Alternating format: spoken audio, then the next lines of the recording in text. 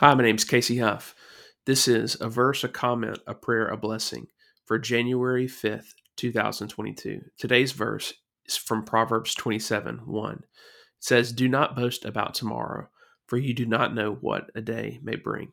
The comment on this verse comes from James chapter 4, verses 13 through 16, which says, "Now listen, you who say, 'Today or tomorrow we will go to this or that city, spend a year there, carry on business, and make money.'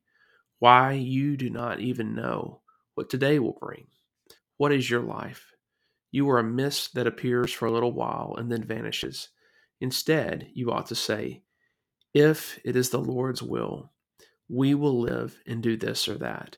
As it is, you boast in your arrogant schemes. All such boasting is evil." And now a prayer.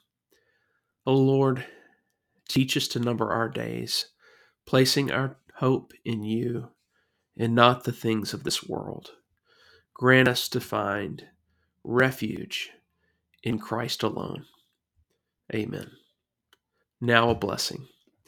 Now may he who is able to keep us from stumbling and present us before his glorious presence without fault and with great joy grant us to be strengthened by his grace for the sake of his glory, through Jesus Christ our Lord, before all ages, now and forevermore. Amen.